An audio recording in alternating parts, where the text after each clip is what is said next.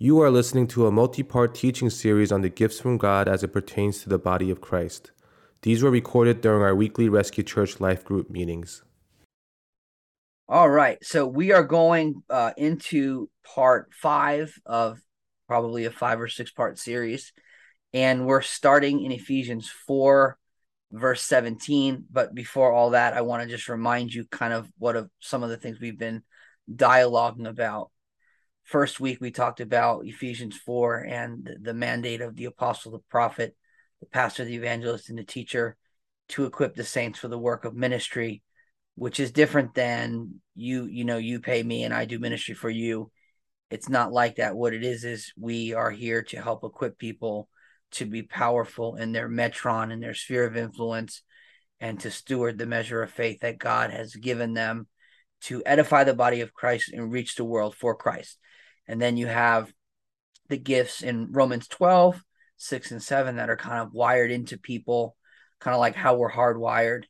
And then in 1 Corinthians 12, you have the gifts of the Spirit that the Holy Spirit gives as he wills. And those are the way the Holy Spirit communicates and demonstrates the supremacy of Jesus Christ.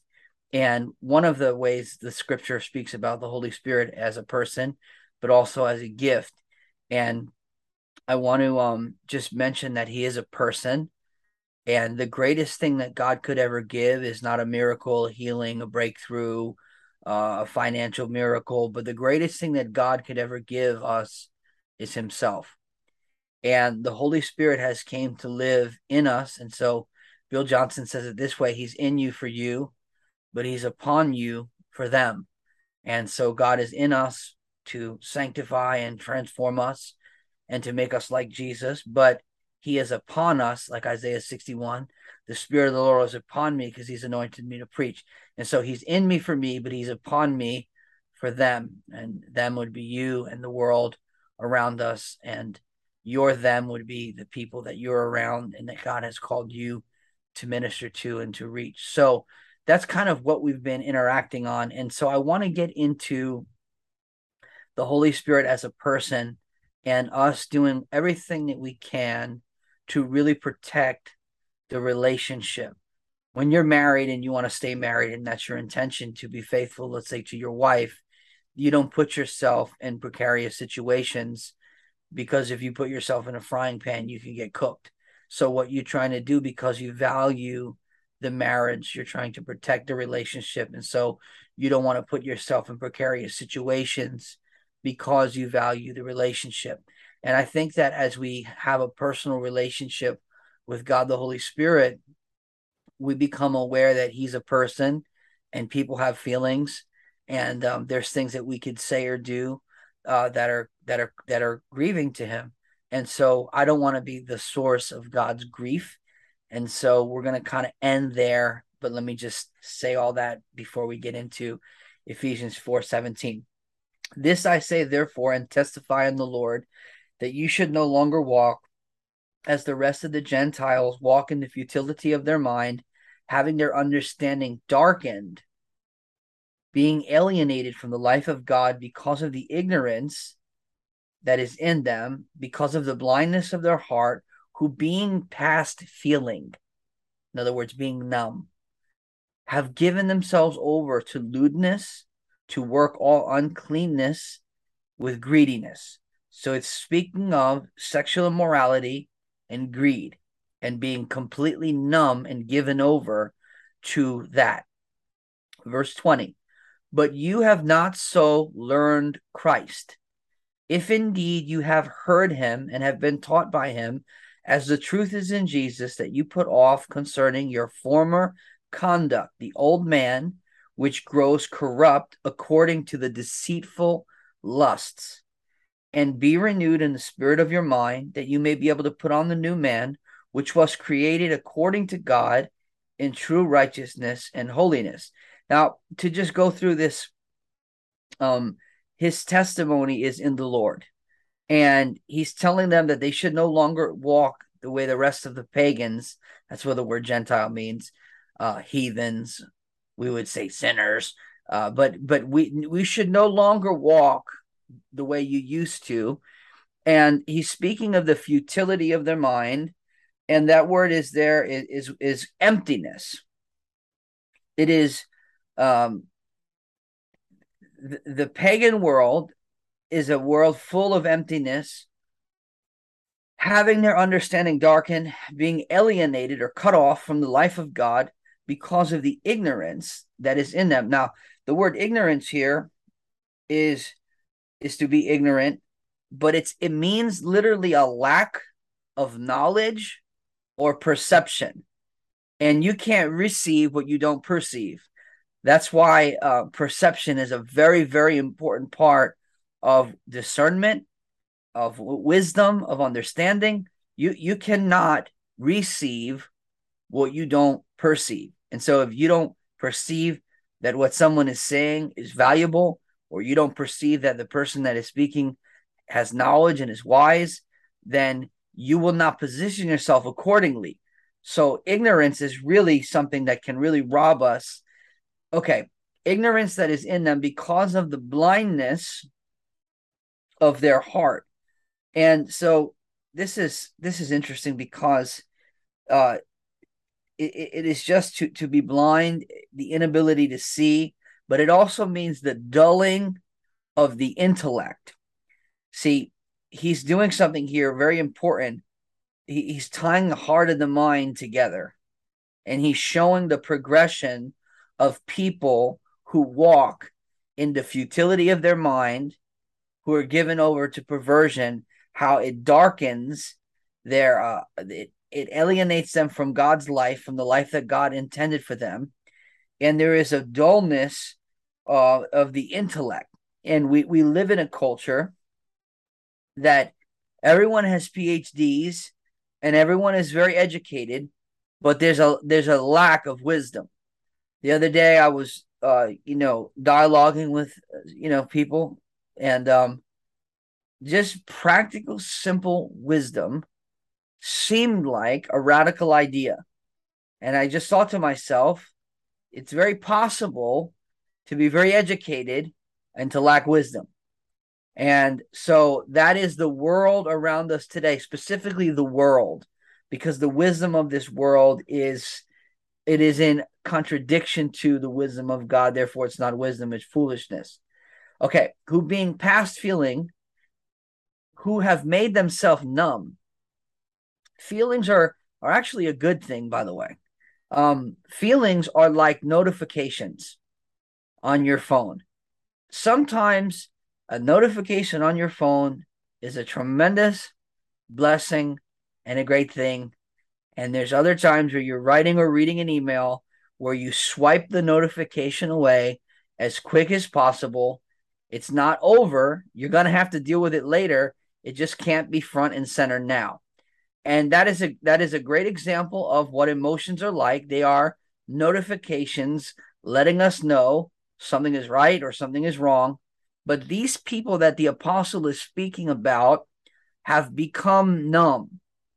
And when your understanding is darkened and you're alienated from the life of God, and there is a dullness of the intellect, you become numb.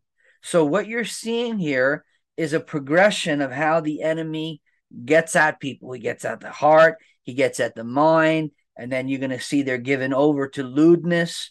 Uncleanness is speaking of sexual immorality, two different ways, and greediness. I gotta have it, which is a profound expression of lust. Sometimes we think lust is always sexual, but anything that you have to have and anything that becomes too dominant, it starts dragging you around, it becomes lust. Okay, verse 20, he says, so you have not learned Christ. Here the apostle is not saying you didn't learn about Christ. He's not saying you didn't learn the doctrine, but he's saying you have not learned Christ. And that what it really is to disciple someone is not to teach them about Christ. It's to demonstrate Christ to them. And since we're human, when we are not perfectly demonstrating that, we have to acknowledge that, admit our shortcoming, confess our sin, confess our fault, and then move on. But he says, but you have not so learned Christ. If indeed you have heard him and have been taught by him as the truth is in Jesus. So, in other words, if you've really learned Christ, here's what you do: you put off concerning your former conduct the old man, which grows corrupt according to the deceitful lust, and be renewed in the spirit of your mind. So, this is important. The old man grows corrupt, the new man is renewed. So, you see eternal life at work, and you see death at work. It's very, very important. Now, the thing that's encouraging is when he tells us to put off concerning your former conduct, you can. That's important, because sometimes you're like, oh, I feel like I can't. Okay, but he says you can, and I believe him. So that's important, because unbelief many times talks us out of the very thing that faith has talked us into. And he uses this word deceitful lust. It's very interesting, because that word deceitful, you find that phrase where Jesus speaks about the deceitfulness of riches, the deceitfulness of sin, and now Paul is speaking of the deceitfulness of lusts. These are three things that will really lie to you in a profound and dangerous way. So the thing with sin is the Bible says that sin for a season is pleasurable. In other words, you may enjoy it in the beginning of a thing, but the end of that thing is death. And you may enjoy, like, for example, you see all in movies, you see a guy, he's being seduced by a woman, he gives her information that she shouldn't have, and then he winds up, dead in someone's trunk. And so that's an example of the deceitfulness of lusts. You see that in the story of Samson, where he gave information because of lust to someone that used that information to destroy him. And so whether we're talking about the deceitfulness of lust, the deceitfulness of sin, or the deceitfulness of riches, which is basically like, without me, you cannot be happy. With me, you will be happy. And it's never enough. And it's this thing of, it gives you a diluted perspective of yourself. And those three things are profoundly deceitful and destructive. And we have to be really on guard about those things, because they have a way of lying to us, and it's very destructive. Now, be renewed in the spirit of your mind, that you may put on the new man, which was created according to God in true righteousness and holiness. Here's the good news. The spirit of your mind is like the place where you get the download. So for those of you who have a MacBook, you know that, let's say you're in Safari or Google and you download something, you've got to click over to the file where the download actually was downloaded into, so that you could pull it onto the desktop or open it wherever you're going to open it. And so being renewed in the spirit of your mind, the spirit of your mind is the place where the download comes from the Holy Spirit. And that is something that needs to be renewed. It needs to be washed and cleaned. It needs to be maintained, similar to the idea of living with a clear conscience, confessing your sin. Maybe you're not actively doing crazy sins, but you have maybe some pent up frustration, or whatever we deal with as humans. Just, you're going to see in a few minutes about going to bed angry is not a good idea. So you just kind of basically, you have to really keep this chalkboard clean. So when the Lord begins to draw on the chalkboard, there's not a whole bunch of other pictures there, but there's clarity. And many people live they're like clogged up, but on the inside. And so they have unresolved issues, maybe some strife, maybe some confusion. And so it's difficult for them to receive from the Lord, not because the Lord doesn't love them, but because there is an internal preoccupation with so many other things. It's kind of like if you're trying to have a conversation and you really like the person you're talking to, but there's just 10 people in the room screaming at the top of their lungs. and you're like, I really love you and want to hear you. I just actually can't hear you right now. And so, maybe you have to move to another room. That's the same thing as kind of removing things that would try to fog up the spirit of your mind, because that's where you receive from. Okay. Now, and put on the new man. So the old man is one that's growing corrupt. He's a nasty boy. He lives in the emptiness of his mind. He's given over to greed, lust. His heart is blind. He's numb. He's not really what you want. And the new man is he has a bent. He's bent. He doesn't get bent. He's bent toward righteousness. In other words, he has a proclivity towards doing what is right. And when you do what is wrong, he does not feel good about that. And so that's also the Spirit's work. Okay. Therefore, put away lying. Let each one of you speak the truth with his neighbor, for we are members of one another. If I lie to you, I defile you. If you lie to people, you are, especially to the body of Christ, you're defiling the body. We're members of one another. Lying to you, or you lying to me, or us lying to each other is like lying to yourself. It's not really a good idea. Okay. We are members of one another. We belong to one another. So how we speak to each other matters. How we treat each other matters. Are we always going to get it perfect? We may not. But that's why, again, where we acknowledge, hey, I dropped the ball. I'm sorry. Please forgive me. And we should be quick, not to point out someone else's flaws, but quick to acknowledge when we dropped the ball and we got it wrong.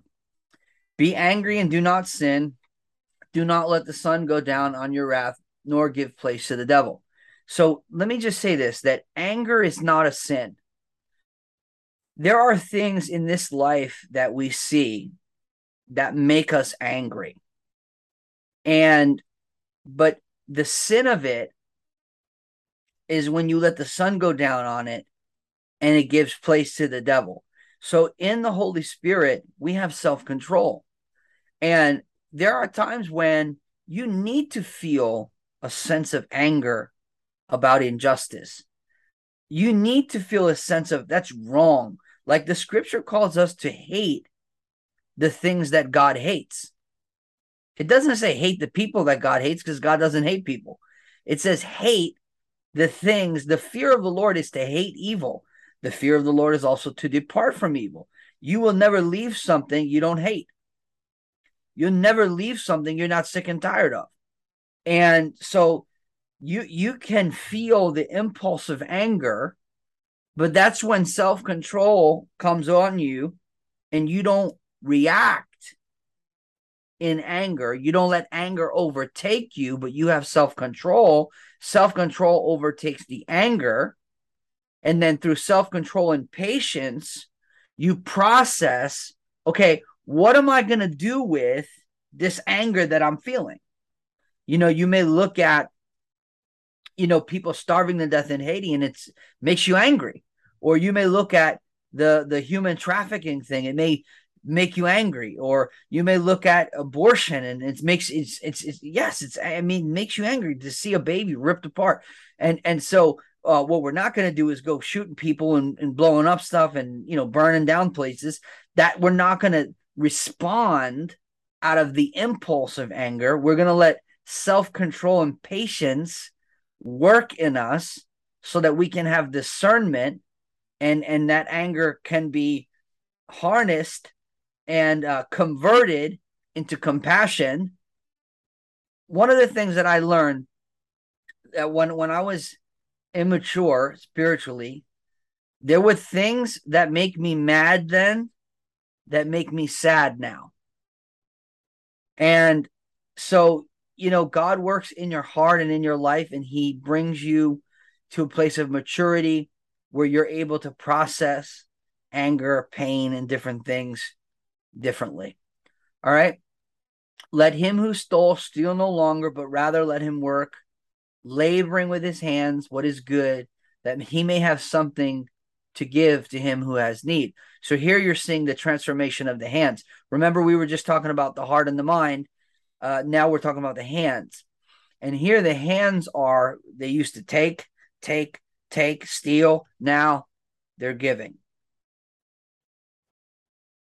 All right. Here's the hardest. Now we're going to get into the tongue. Let no corrupt word, forgive me, Lord, proceed out of your mouth, but what is good for necessary edification. Edification is necessary. We all need to be built up. I need to be built up. That's why I have a pastor. I have friends. You need to be built up. We all need to be built up, and we all should speak words that are building and helping other people to build. Let no corrupt word proceed out of your mouth, but that which is necessary for the edification, that it may impart grace to the hearers. So the words that we speak should actually be words that empower people to live right and to do right. Now, if they don't want to do right, that's not your problem. But our words should impart grace. In other words, our words should be words that are empowering to people.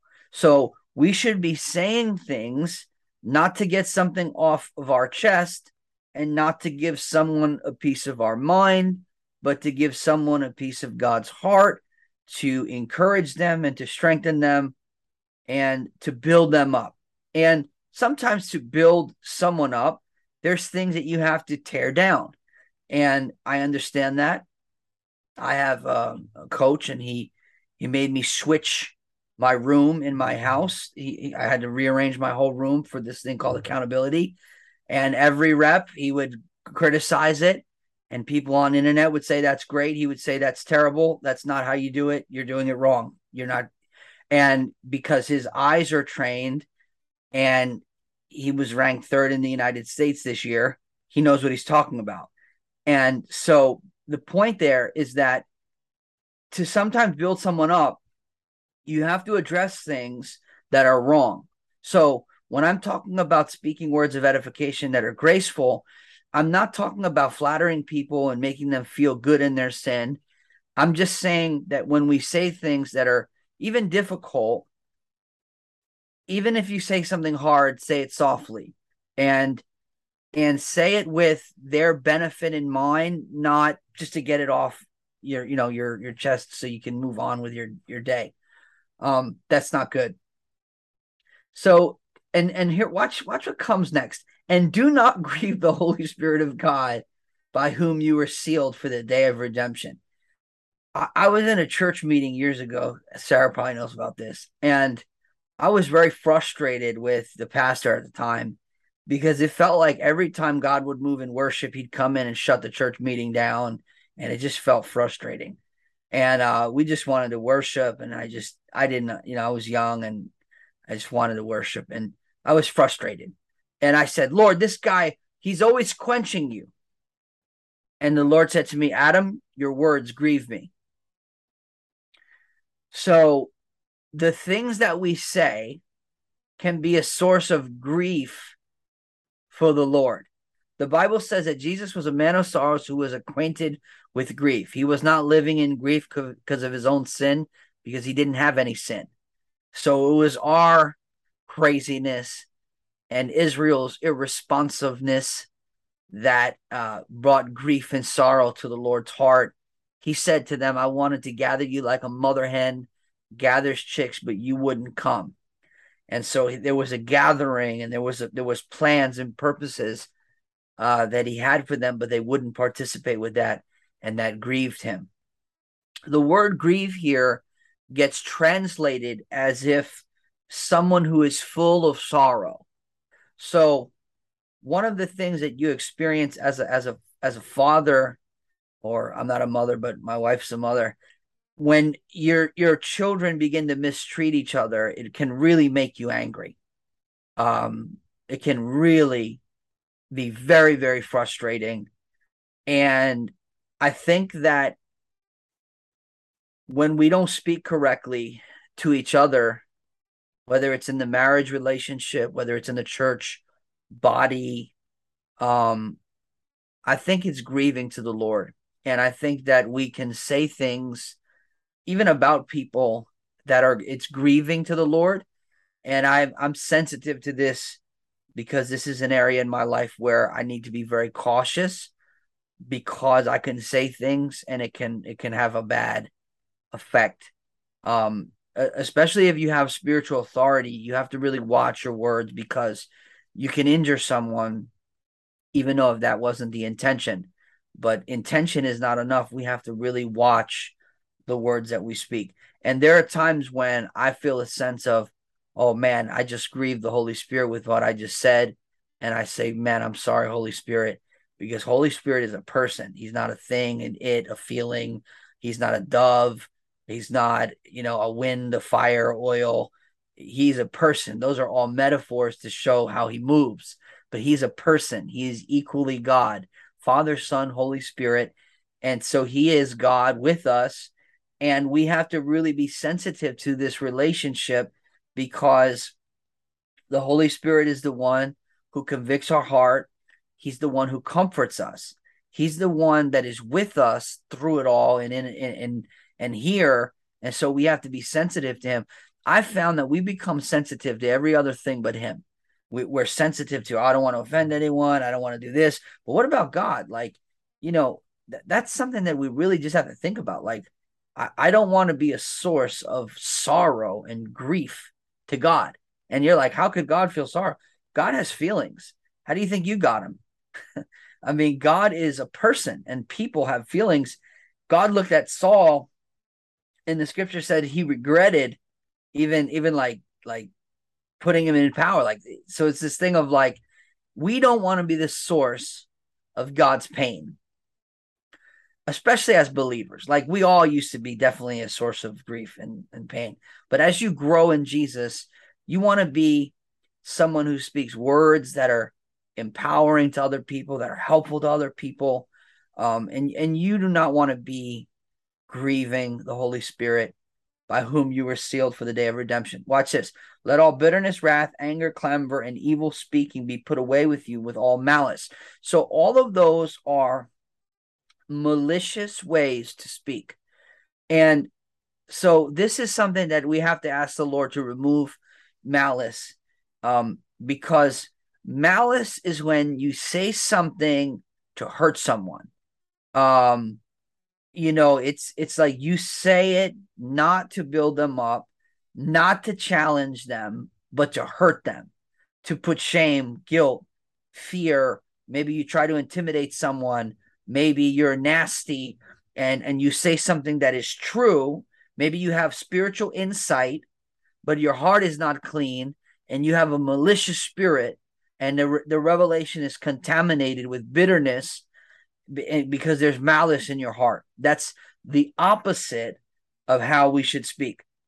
That is the opposite, because maliciousness is to really like take someone. It's kind of like blindsiding someone, versus building someone up. And we don't want to speak like that. And you don't want that type of speech in your home, and you don't want that type of speech happening with your children, and you don't want people around your children that operate like that.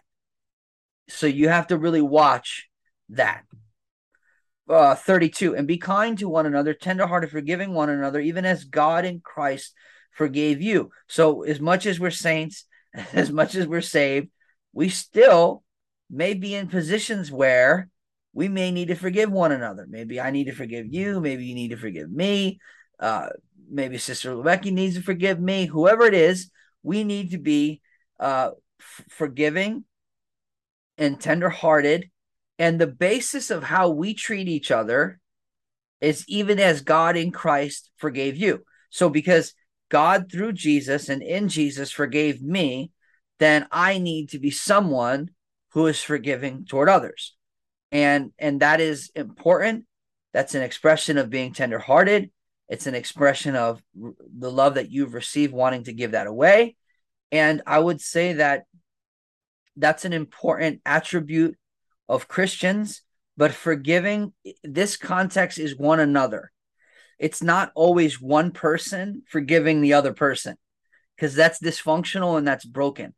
He's talking about in our own humanity, us just being forgiving and having an attitude of forgiveness. He's not talking about basically accepting abuse and being abused by people and saying, I need to forgive, I need to forgive, I need to forgive. Yeah, you do need to forgive, but you don't need to be around abuse and dysfunction.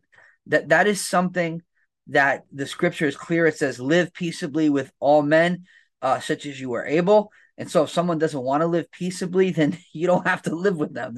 Or around them, or you have to choose who you want to be around and what you want to be around. And I find that intensifies the further and the more serious you get about serving God and about your calling. And I think it even intensifies even more when there's children involved, because you have to be the gatekeepers, especially when they're very young, as to who you're going to let your children be around and what environment they can be in, and the words that you're going to speak in your home. I think these are all really important things. And I think that what I'm most challenged about, me personally, is verse 29. Let no corrupt communication there. The word is Keikos, indicates a lack in a person of those qualities in which should be possessed. So it's like you're lacking morally, and the words you speak are an expression of the inner lack. So I just think that we need to pray and be cautious with our words. Holy Spirit, I ask you to help us to really, really be cautious with our words, that you would give us grace, and that our words would be imparting grace and edifying and building up others, in Jesus' name. Thanks for listening to the Rescue Church podcast. We would love to see you in person.